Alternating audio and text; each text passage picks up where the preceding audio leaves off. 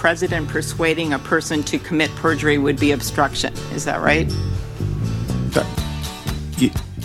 Yes. Yes, you could do it there, Bill Barr. I knew you could.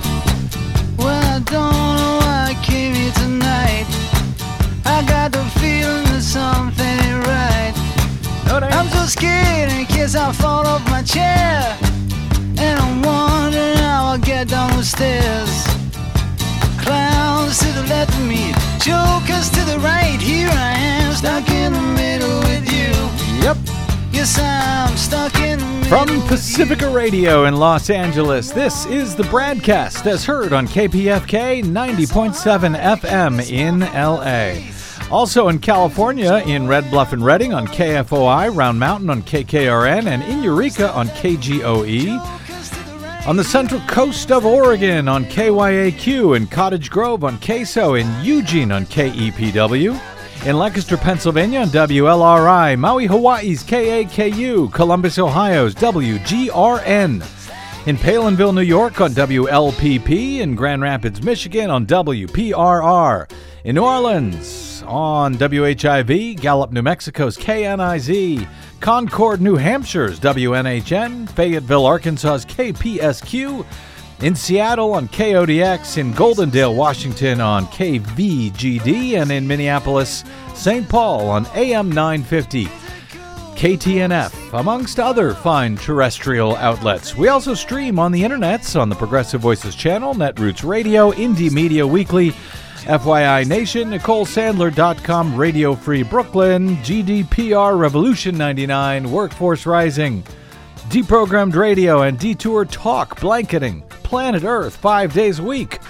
I'm Brad Friedman, your friendly, investigative blogger, journalist, troublemaker, muckraker, and all-around swell fellow. Says me from bradblog.com. Thank you very much for joining us today. I think this was the White House today. We need time to get out of here. Create a diversion. Yes. Does that sound about right, Desi Goyen? Yes, it sounds like that almost every day with them. Well, it does, but today especially, a diversion not just from the ongoing record-long federal government shutdown, which is just slamming Republicans and Trump, according to public opinion polls right now, not to mention all of the Americans that it is actually hurting, as he demands $5.7 billion for a southern border wall. But also from the blockbuster news from BuzzFeed on Thursday night. We'll get to that in a moment. But his diversion today, well, it seems like there's a couple of them. One just breaking before airtime a little bit earlier. He announced that he was going to hold another summit with North Korean leader Kim Jong-un next month. Donald Trump was.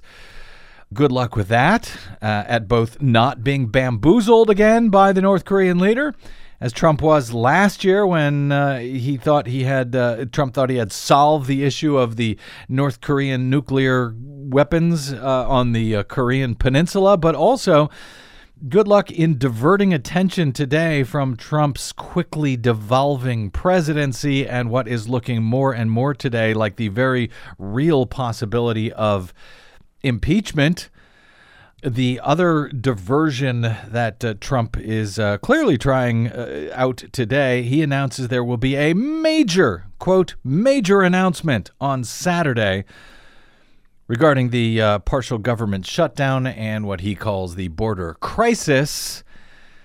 So he's trying to avoid the big news today. I don't know if it's working.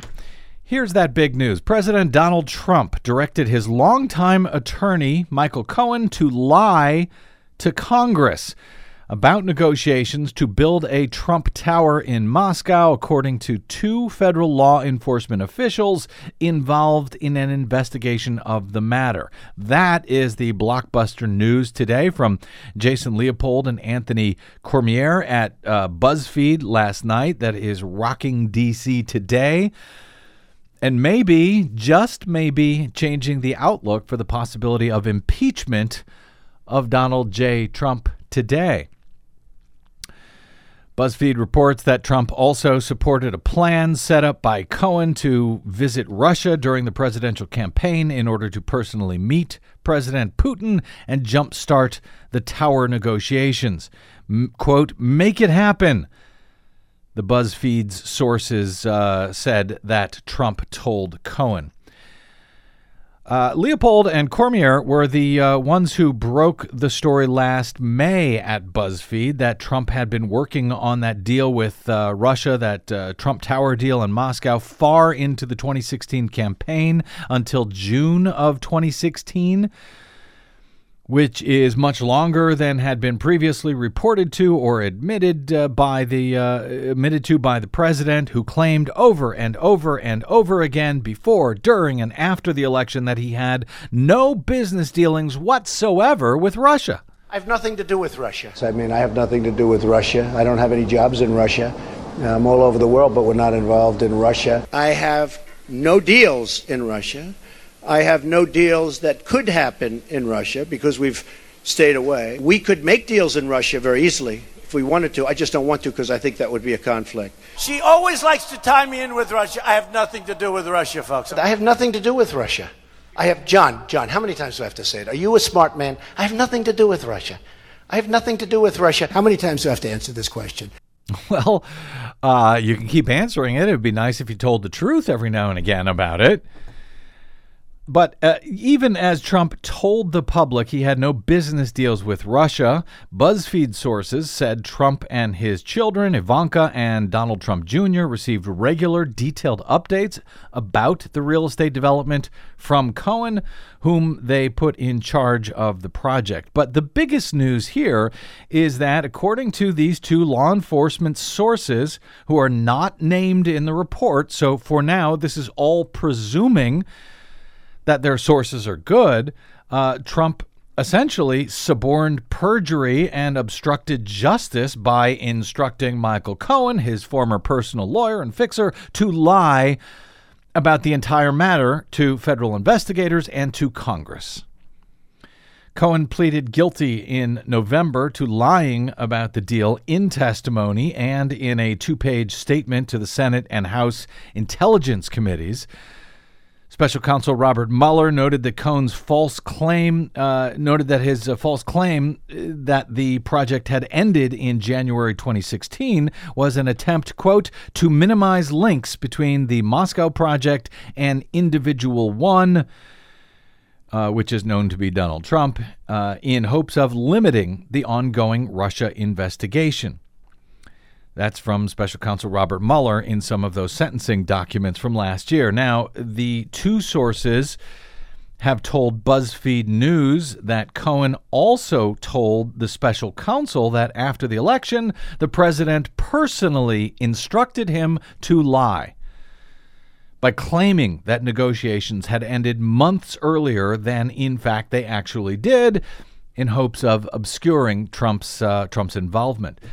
Desi Doyen, remember, you're old enough, as am I, to remember the Bill Clinton era when Republicans had sort of turned themselves inside out at the time concerning charges that Clinton had instructed Monica Lewinsky to lie to federal investigators. Remember that? Oh, yeah, they used to care about such things. And it was an impeachable offense back then. I wonder if Republicans will manage to remember that, or if somehow we'll have to start pulling up old clips to remind them of it. In any event, the special counsel's office learned about Trump's directive for Cohen to lie to Congress, according to BuzzFeed, through interviews with multiple witnesses from the Trump organization and internal company emails, text messages, and a cache of documents. Cohen then acknowledged all of that during his interviews with the special counsel. So if BuzzFeed is right there, this doesn't actually rely on Michael Cohen's testimony. He was basically just asked to confirm this other information. That's a huge point right there. Yeah. Does not rely on Michael Cohen's testimony. But the special counsel reportedly has documents and multiple witnesses to back all of this up. So Cohen does not need to be relied on here. He is set to testify publicly, at least as of now, before the U.S. House Committee on Oversight and Government Reform on February 7.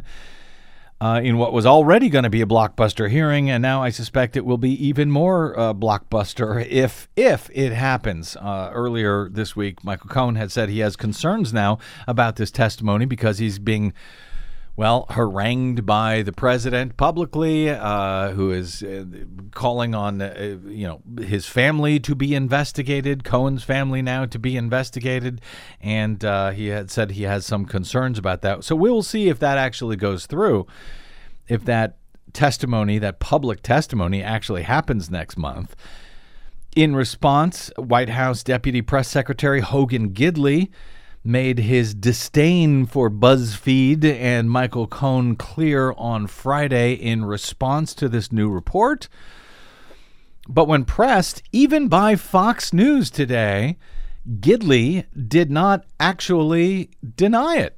This is absolutely ludicrous that we are giving any type of credence or credibility to a news outlet like BuzzFeed. They are responsible completely and totally for the release of a discredited, disproven, false dossier. You're saying the president did not tell Michael Cohen to do that?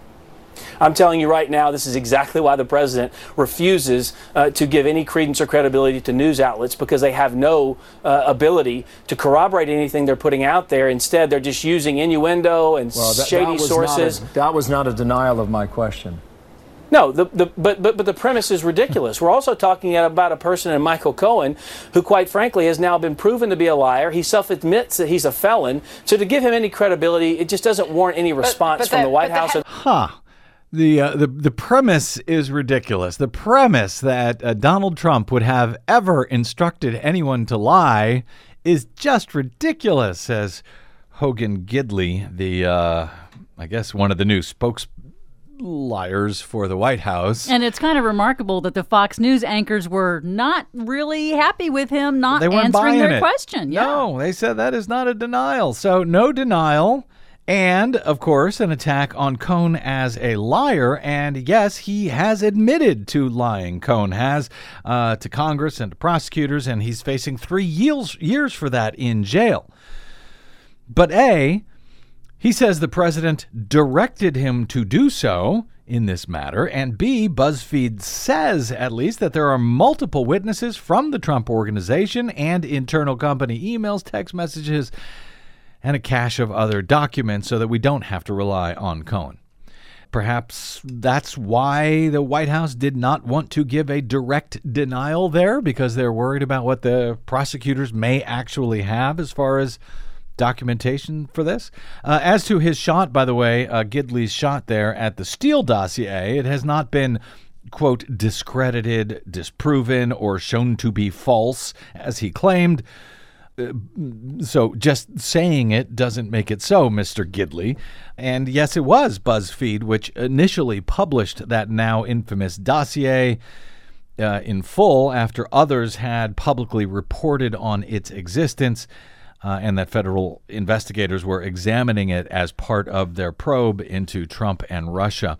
Democrats, meanwhile, in Congress on Friday vowed to aggressively investigate these new allegations that Trump personally directed his former attorney, Michael Cohen, to lie to Congress about the Moscow project.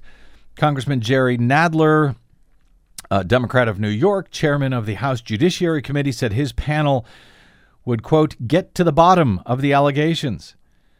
He said in a tweet, "We know that the president has engaged in a long pattern of obstruction.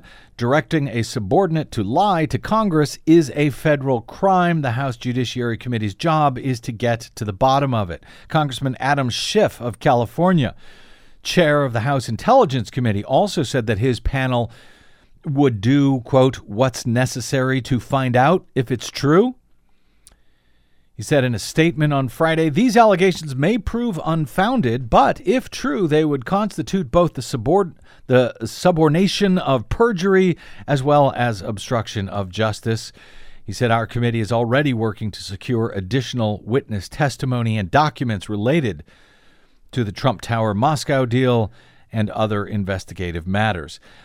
In his own first public comments on the report, Donald Trump on Twitter Friday quoted a Fox News reporter, a guy by the name of Kevin Corke, saying, quote, this is what Corke was saying, quote, don't forget, Michael Cohen has already been convicted of perjury and fraud, and as recently as this week, the Wall Street Journal has suggested that he may have stolen tens of thousands of dollars. Now, he's quoting Corke saying this, and the Wall Street Journal story about stealing tens of thousands of dollars. What he's talking about is Donald Trump's, at least the story we covered on our previous BradCast, Donald Trump's attempt to rig online polls back in 2015 as he was preparing to run for president. Apparently, he paid Michael Cohen $50,000 for that effort, reportedly. Michael Cohen only spent $13,000 of it on the guy who was supposed to do the actual online rigging. So it's kind of amazing that Donald Trump would even want to mention that at all in his tweet. But that would require forethought. Yeah, and he's quoting from that Fox News reporter saying that, I guess, and then Trump added in his own words about Cohen lying to reduce his jail time. But notably, Trump did not offer his own actual denial of the story. Several other Democrats inside and out of Congress were raising the specter of impeachment if, in fact, this story proved to be true today. A lot of folks were talking about that, including Eric Holder, the former Attorney General, who is looking at a potential 2020 Democratic presidential bid. He said, if true and proof must be examined, Congress must begin impeachment proceedings. And Barr, talking about William Barr here, the Trump's Attorney General nominee, Barr must refer, at a minimum, the relevant portions of material discovered by Mueller to Congress. He says, Holder says, this is a potential inflection point. Democratic Senator Sheldon Whitehouse seemed to agree, tweeting, quote, if this is true, this is plain slam dunk criminal obstruction of justice. And he cites the section of the U.S. Criminal Code, subornation of perjury, conspiracy, and likely aiding and abetting perjury. Several Republicans on Capitol Hill sought to deflect questions about the BuzzFeed report on Friday. Oh, I suspect they did. Early Friday afternoon, after Trump had failed to deny the allegations on Friday morning, Trump's attorney and notorious liar in his own right, Rudy Giuliani, issued a flat denial of the BuzzFeed story, saying, quote, any suggestion from any source that the president counseled Michael Cohen to lie is categorically false. He, too, went on to try and disparage Cohen, charging that today's claims are just more made-up lies born of Michael Cohen's malice and desperation in an effort to reduce his sentence. So we don't know if BuzzFeed has the story right or not at this point, but it sure sounds like Amy Klobuchar, the senator from Minnesota, may have known something about this was coming earlier in this week when she was asking questions to Trump's new Attorney General nominee, William Barr. Barr made comments at those hearings this week about hypotheticals that sure sound an awful lot like what Donald Trump did, reportedly, when he told Michael Cohen to lie to Congress about the Moscow Trump Tower deal. Based on his testimony, Barr considers actions, at least as described by BuzzFeed, to be obstruction of justice. Here's his exchange with Amy Klobuchar. You wrote on page 1 that a president persuading a person to commit perjury would be obstruction. Is that right? Yes. Okay. Or any person who persuades another to, yeah. Okay. You also said that a president or any person convincing a witness to change testimony would be obstruction. Is that right? Yes. So he was pretty clear about that. Yeah. Seems to me. And it was not just Democratic senators, in this case, Minnesota Senator Amy Klobuchar, who was able to get such an admission from Barr. In a similar vein, Republican Senator from South Carolina, Lindsey Graham, the new chair of the Senate Judiciary Committee, he asked if it would be obstruction of justice if the president coached a witness not to testify or to lie, and he asked if it would qualify as obstruction if the president tried to hide evidence. Barr answered affirmatively in both cases. So if there was some reason to believe that the president tried to coach somebody not to testify or testify falsely, that could be obstruction of justice. Yes, under that. Yeah, under an obstruction statute, right. Yes. So if there's some evidence that the president tried to conceal evidence, that would be obstruction of justice potentially, right? Right. Oops. It's getting hot in here, it seems to me. The noose is getting tighter and tighter. And Lindsey Graham may, he may resent what he said during that questioning. But then again, Lindsey Graham is on record from back in the Bill Clinton impeachment saying a lot of the same stuff about Bill Clinton and saying that was reason to impeach a president. He may regret that. All right, let's take a quick break, and we will come back with some good news today on the voting rights front in a federal court in Wisconsin and out of the new Democratic Secretary of State's office in Michigan. Those stories are next with the successful plaintiff from the Wisconsin case from One Wisconsin Now. Joining us next on the BradCast, I'm Brad Friedman.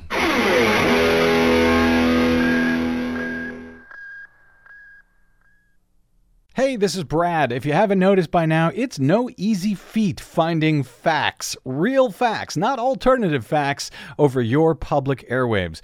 We try to bring you real facts, truth, and clarity without fear or favor each and every day on the BradCast. But we need your help to do it, and that help is needed more now than ever. Please stop by bradblog.com/donate today. That's bradblog.com/donate. And thanks. I'm headed to Wisconsin, 2,000 miles to go.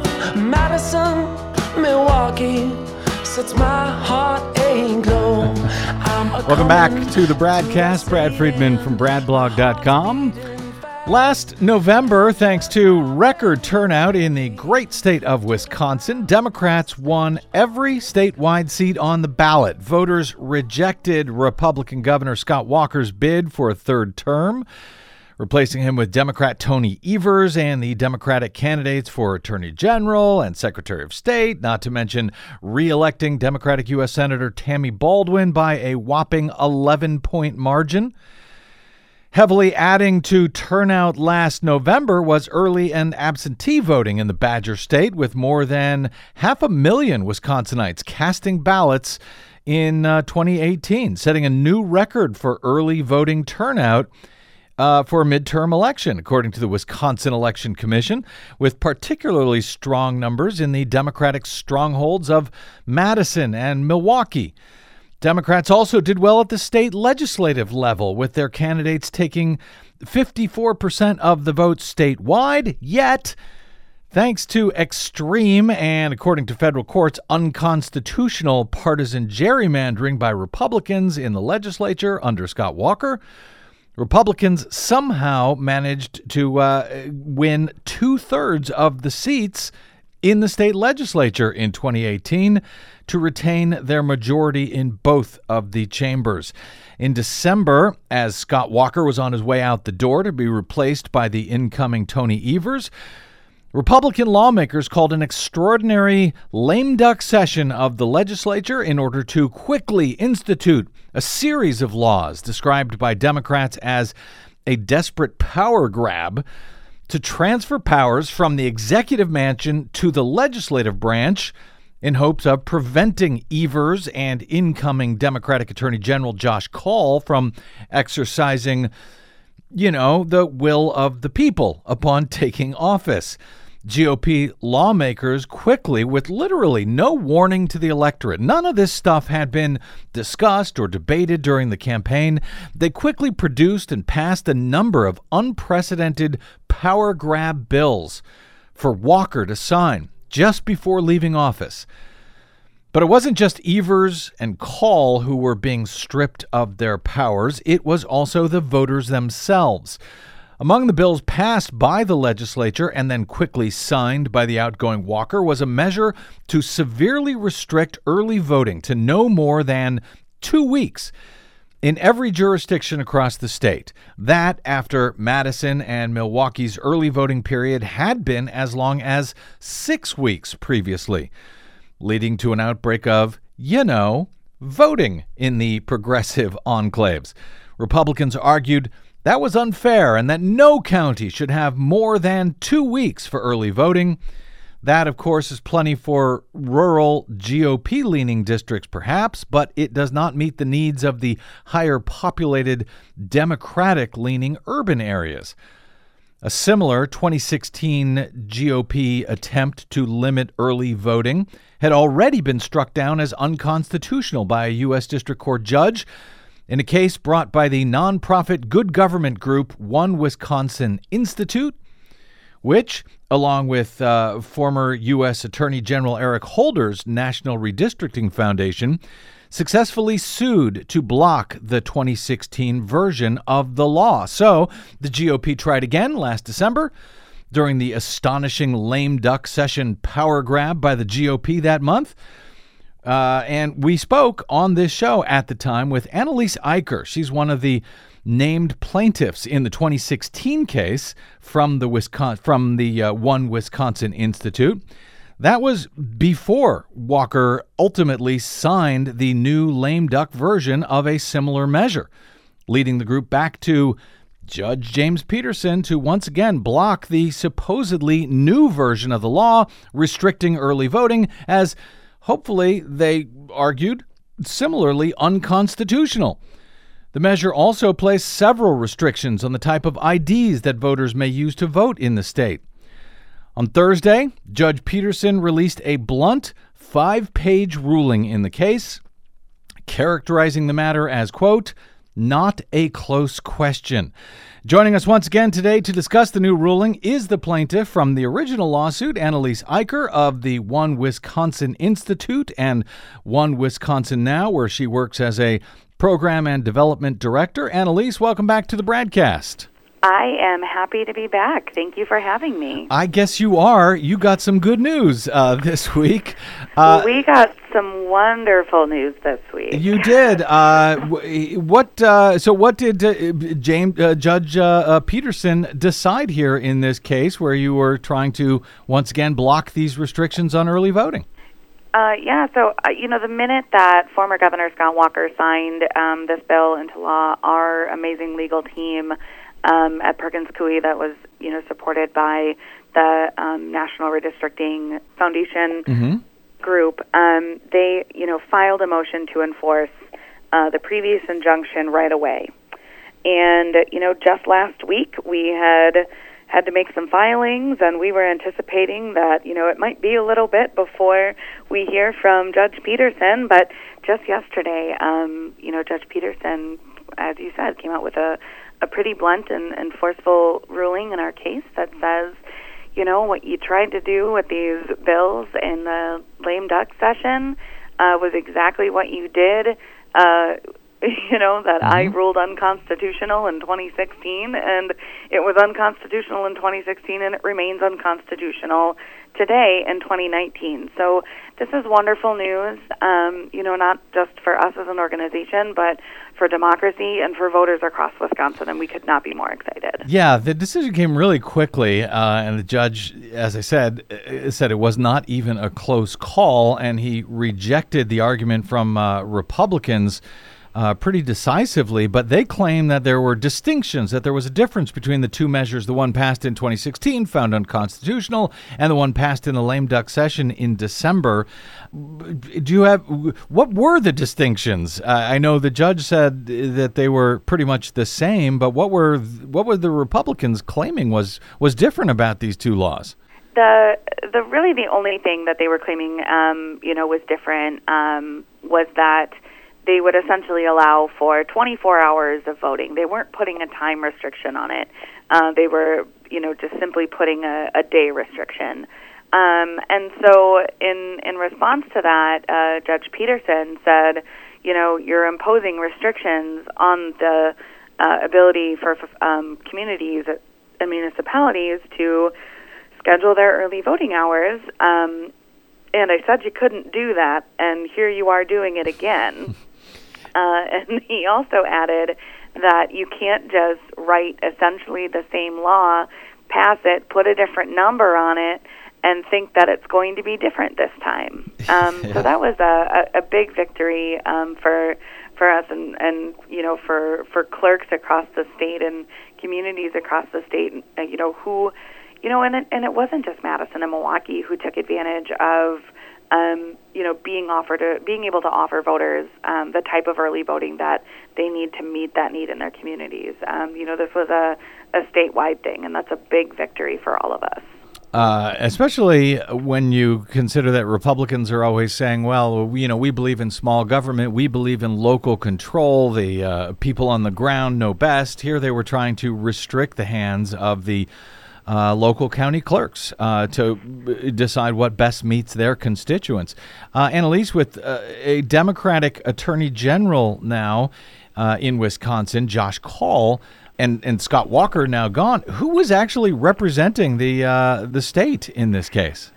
That is a great question. And I think a number of the attorneys that were originally on that case, have moved on. Some are still there, and so at this point, that is not 100% clear. But what is clear is that this is a victory for voters, and it's something that both our new Attorney General and our new Governor, Josh Kaul and Tony Evers, respectively, are supportive of our municipalities being able to administer elections in the way that they see as best fit for their towns. Now, Judge Peterson also struck down restrictions from the December law on the use. This is, I guess, the supposedly new version of the law.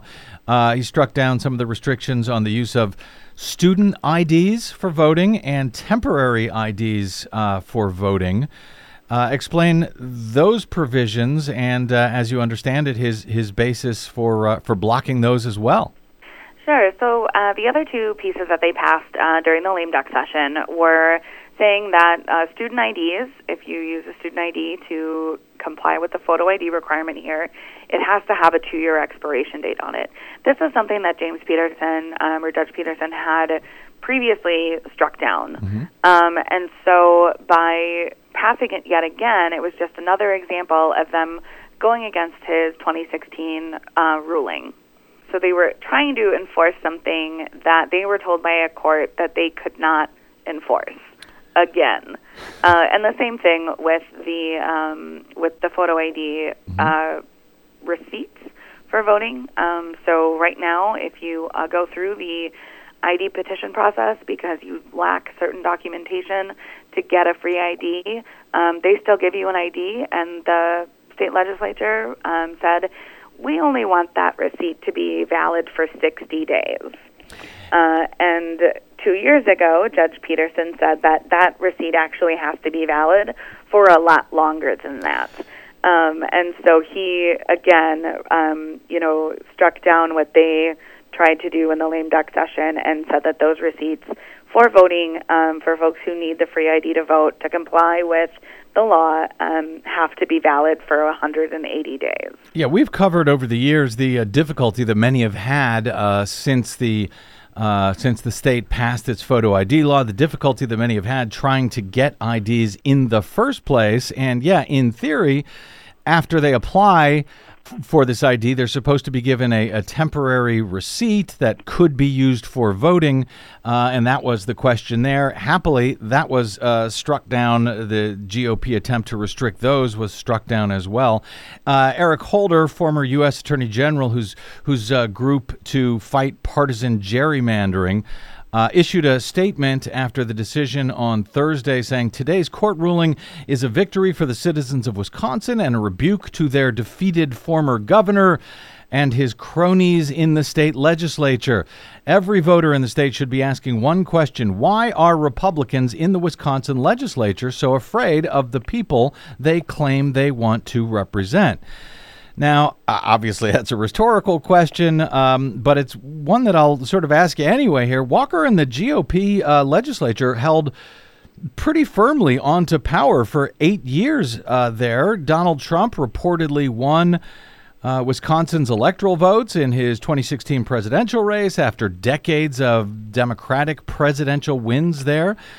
Was the GOP's attempted efforts in December, do you see that as simply little more than a power grab to limit voting at this point? And if so, why is this happening? The wind, it seems, should have been at their back at this point, no? Yes, that's a great question. And one of the things that we've learned and have noticed and tracked here at One Wisconsin Now over the past essentially all of Governor Walker's, tenure, which is thankfully over, is that when the Republicans here don't like the results of the elections, they seek to change the rules. One of the first things that they did when they came into power in 2010 was make it harder for people across Wisconsin to vote. That's when they implemented photo ID, they cut early voting, they made it harder for folks to register to vote. After President Obama won in 2012, they made even more restrictions to voting in Wisconsin. And so, their move to restrict voting even further, despite the fact that a judge told them, back in 2016 that they can't do this, after they lost statewide here, in 2018, it wasn't surprising to us and it wasn't out of character. But, I think this ruling yesterday from Judge Peterson just shows them that this is not their government anymore. This is the people's government. It always has been the people's government, and they need to stop trying to infringe on people's rights, especially the right to vote. If you can't beat them, restrict them, I guess, is the seems to be the motto for state Republicans there. Analiese Eicher, this case, this decision on Thursday, and I guess the original case from 2016 is still under appeal at the 7th Circuit Court of Appeals. It's been sitting there, as I understand it, a very long time. So ultimately, this decision, both what happened this week and the 2016 law itself, could be overturned. Any idea what the disposition is with that appeal, and when a decision might be expected? Is this going to be a surprise change that we suddenly see before the 2020 election? That's a great question, and something I unfortunately don't know the answer to.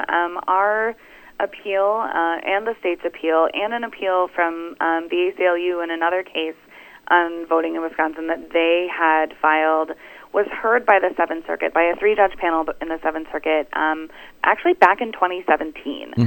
So it's the beginning of 2019. We haven't heard anything from the court.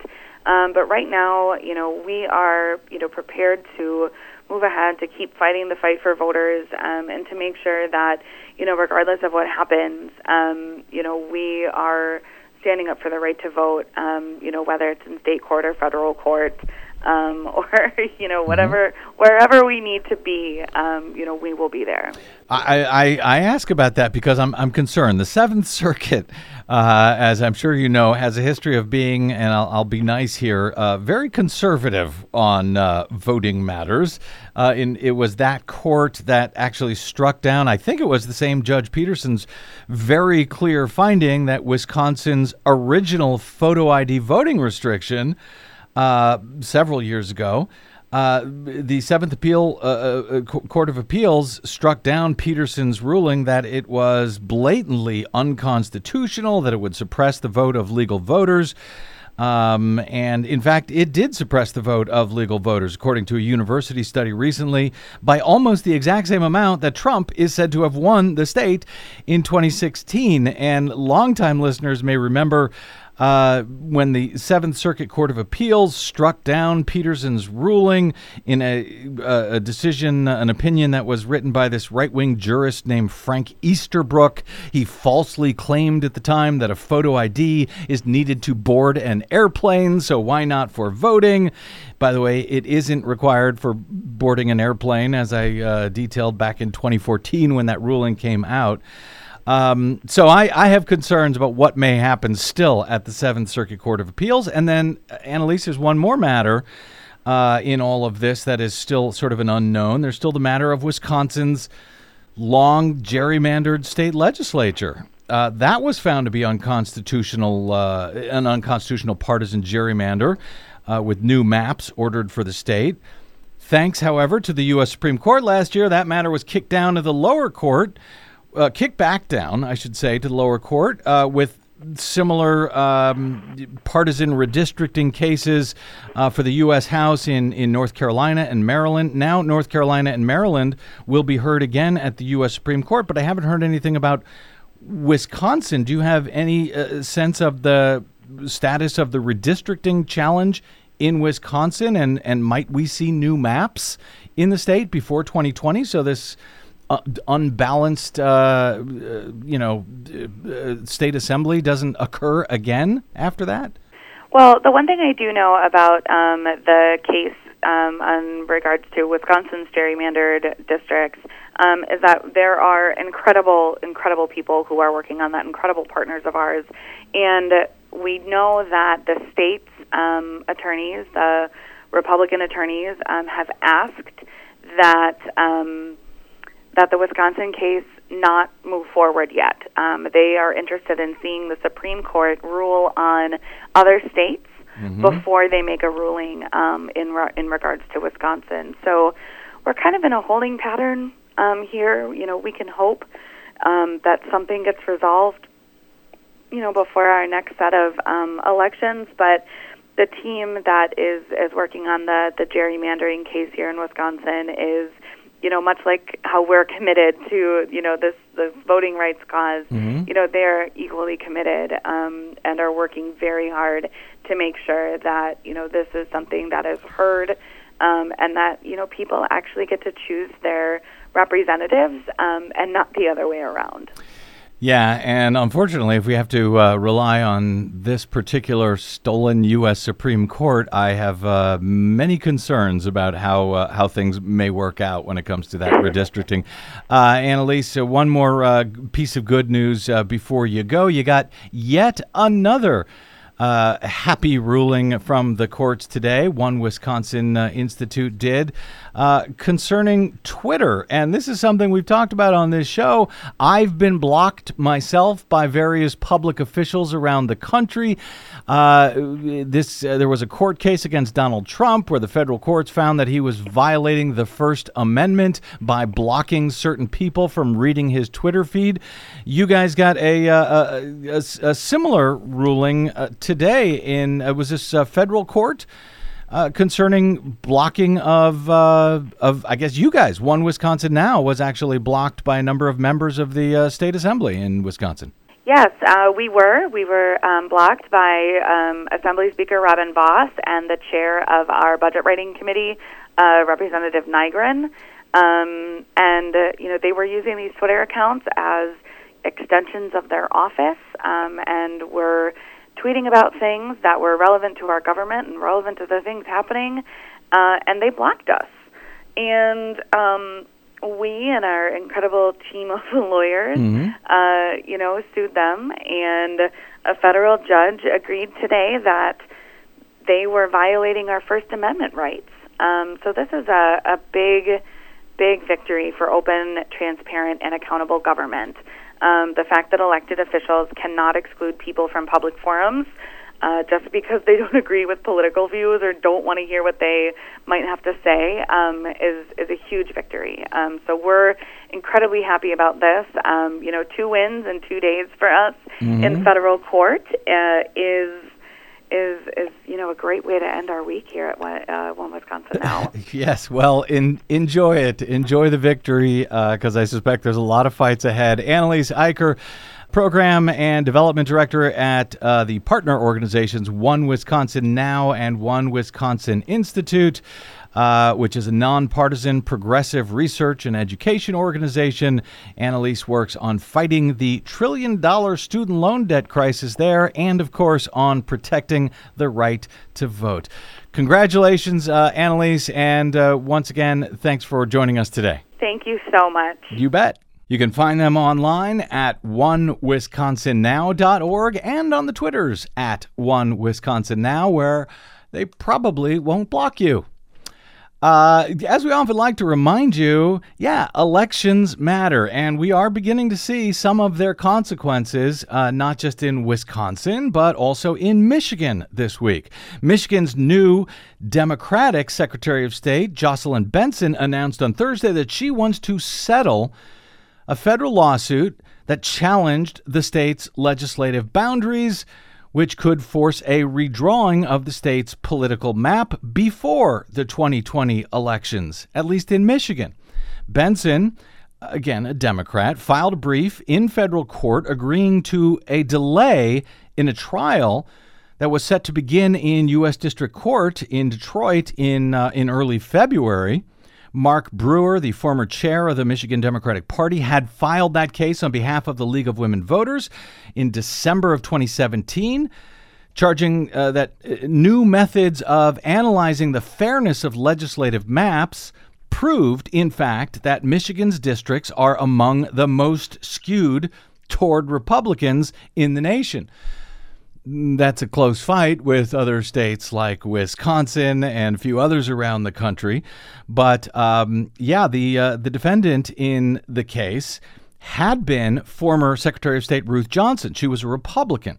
With Benson's election now in November, the office switched parties for the first time since 1994, and the new Democratic Secretary of State is now hoping to settle this issue rather than fight it with taxpayer dollars in court.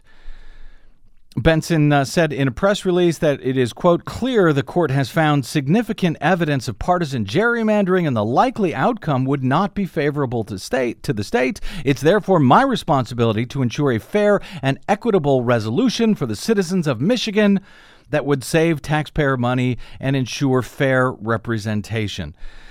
There's still questions about how that settlement would play out, but it might involve all 14 congressional districts and more than 30 state Senate districts in the state of Michigan in advance of the 2020 election. It's unclear who would draw the lines, as reported by Bridge, this nonprofit news source in Michigan. The task could fall to the, GOP gerrymandered Michigan legislature, but it's still controlled by Republicans.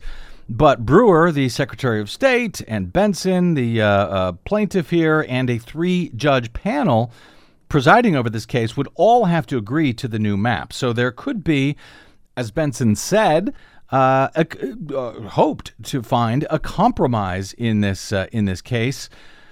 The Republicans on Friday in Michigan accused Benson of pursuing a secret consent decree to draw new district lines designed to benefit Democratic candidates. But all of this would be public. So we will see if this moves forward. It should in Michigan as well as Wisconsin. In Michigan, last November, voters backed a proposal that would turn the 2021 redistricting effort after the 2020 census over to a citizen redistricting commission rather than partisans in the legislature. That will be a good idea. The state voters are in favor of it. So why do we have to go through one more election in 2020 before that can happen? Republicans have held both of the chambers of the legislature for most of the last 20 years, despite almost never getting 50% of the votes. They had a 9-5 edge in the state's U.S. congressional delegation for several cycles. Finally, Democrats gained 2 seats last November, so it's a split delegation now, 7-7, even while Democrats receive far more votes than Republicans. And in the case itself that the new Secretary of State hopes to settle, there were troves of emails showing that Republicans worked with party consultants to specifically draw these districts to favor Republicans at the expense of Democrats. In some of the emails, Republicans discussed drawing districts to, quote, give the finger to former Democratic Congressman Sander Levin and, quote, cram all the Dem garbage. This was in the emails in 4 districts so that Republicans could then control more districts statewide. Wow.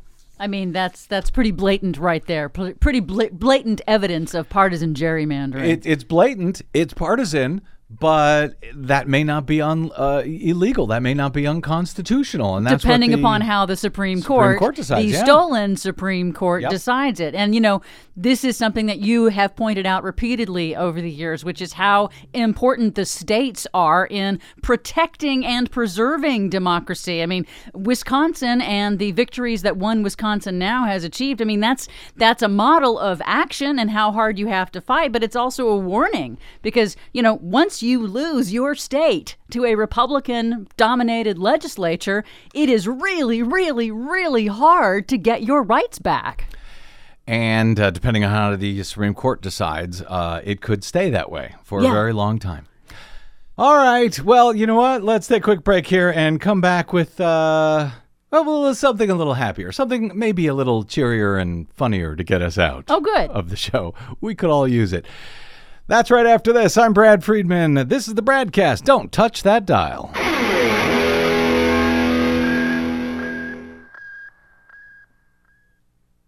5 major corporations now control more than 80% of the media in the United States, but they don't control us. The BradCast and the Green News Report are 100% independent, 100% listener-supported. But we can't do it alone. We need you. Please help us bring real facts to listeners at independent stations around the nation. You can make a difference. Support independent media. Drop by bradblog.com/donate. That's bradblog.com/donate. And thanks.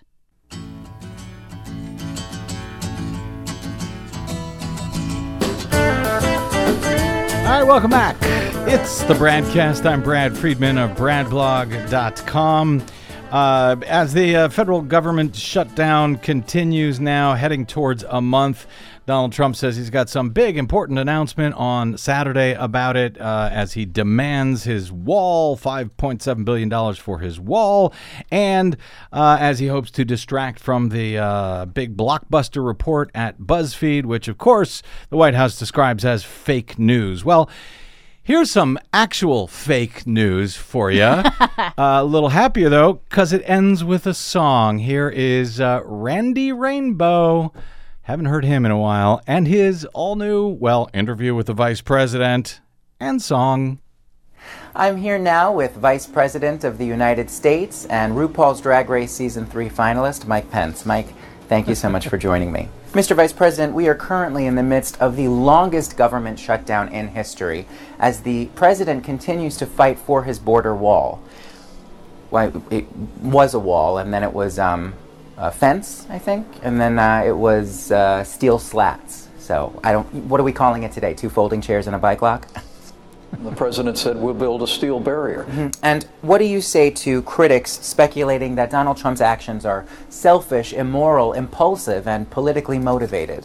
Well, look, the American people aren't as concerned about the political debate as they are concerned about what's really happening at the border. Well, is it really as bad as he says? Last year alone, 17,000 individuals with criminal histories were apprehended at our southern border. Why not hire them as senior White House officials? They'll all be convicted eventually. Democrats refuse to even negotiate. Well, until this gets sorted out, hundreds of thousands of federal workers will go without paychecks, and he doesn't seem to care. That's right. I guess, why should he, though, right? I mean, after all, he's got money in the bank, he's got spray tan on his face, he's got baseless facts and figures, which he figures please his base, he's got golf at Mar-a-Lago and a ton of Adderall. What ain't he got? A border wall. That's right.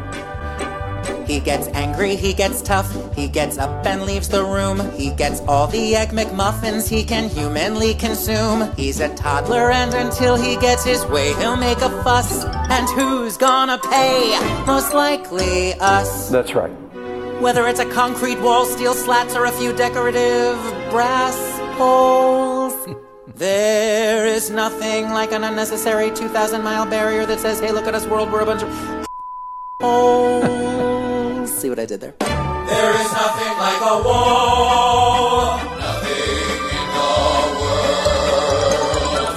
Nothing's as impractical as a beautiful border wall. My fellow Americans. He gets badgered, he gets booed, he gets heckled coast to coast. He gets valentines from Putin and advice from Hitler's ghost. He gets labeled irresponsible, inhuman, and unfit. What can't he get? Girl, he can't get shit. When it comes to behaving like a rational adult, he finds nothing duller. There is nothing whatsoever like a totally manufactured national emergency to distract everyone from what's actually on his mind, which is, you guessed it, Robert Mueller. I just love the way it feels in my mouth. There is nothing like a wall. Nothing in the world. Could distract from Mike and Paul. Like his rhetoric about a wall. Stop the criminal gangs. Nothing else would be so tall. Nothing in the world could make up for just how small his own penis is, like a wall. That's right. Sarah, Donald Trump told us that Mexico would pay for the wall, but now he's saying he never meant they would pay up front, and that they'll instead pay in 263 million easy installments of $19.95. You know, we'll see what happens, but the president is committed to making sure that one way or another, whether it's through... He holds rallies just for fun, he has merchandise for sale, he gets only the best people till they quit or go to jail. He's got Rudy Giuliani, he's got high cholesterol. What ain't he got? A goddamn wall. There is nothing like a wall. Nothing in the world. So the government can stall just as long as he gets his wall. This is a humanitarian crisis. Nothing protects like a wall. Mexico's going to pay for the wall. Or deflects like a wall. A bona fide emergency. And save face like a wall. Donald Trump has to build the wall. Or please his face like a wall. Build the wall. Nothing acts like a wall. Except maybe Melania. Or distracts like a wall. And the Russia investigation. And not a thing will work for Nancy and Chuck till they agree to giving this schmuck his big, embarrassing, racist, superfluous wall. Mexico's going to pay for the wall. Yeah, no, I don't think they are. That is Randy Rainbow. We will link to the video, which is even funnier. Oh, yes. Gotta get out. My thanks to our producer, Desi Doyen, to my guest today, Analiese Eicher of One Wisconsin Now, and to all of you for spending a portion of your day or night with us. If you missed any portion of today's show, download it anytime for free at bradblog.com. Drop me email. I am BradCast at bradblog.com. On the Facebooks and the Twitters, I am the Brad Blog. And my thanks to those who stop by bradblog.com/donate to keep us in business. All right, that's it. Until we meet again, I'm Brad Friedman. Good luck, world.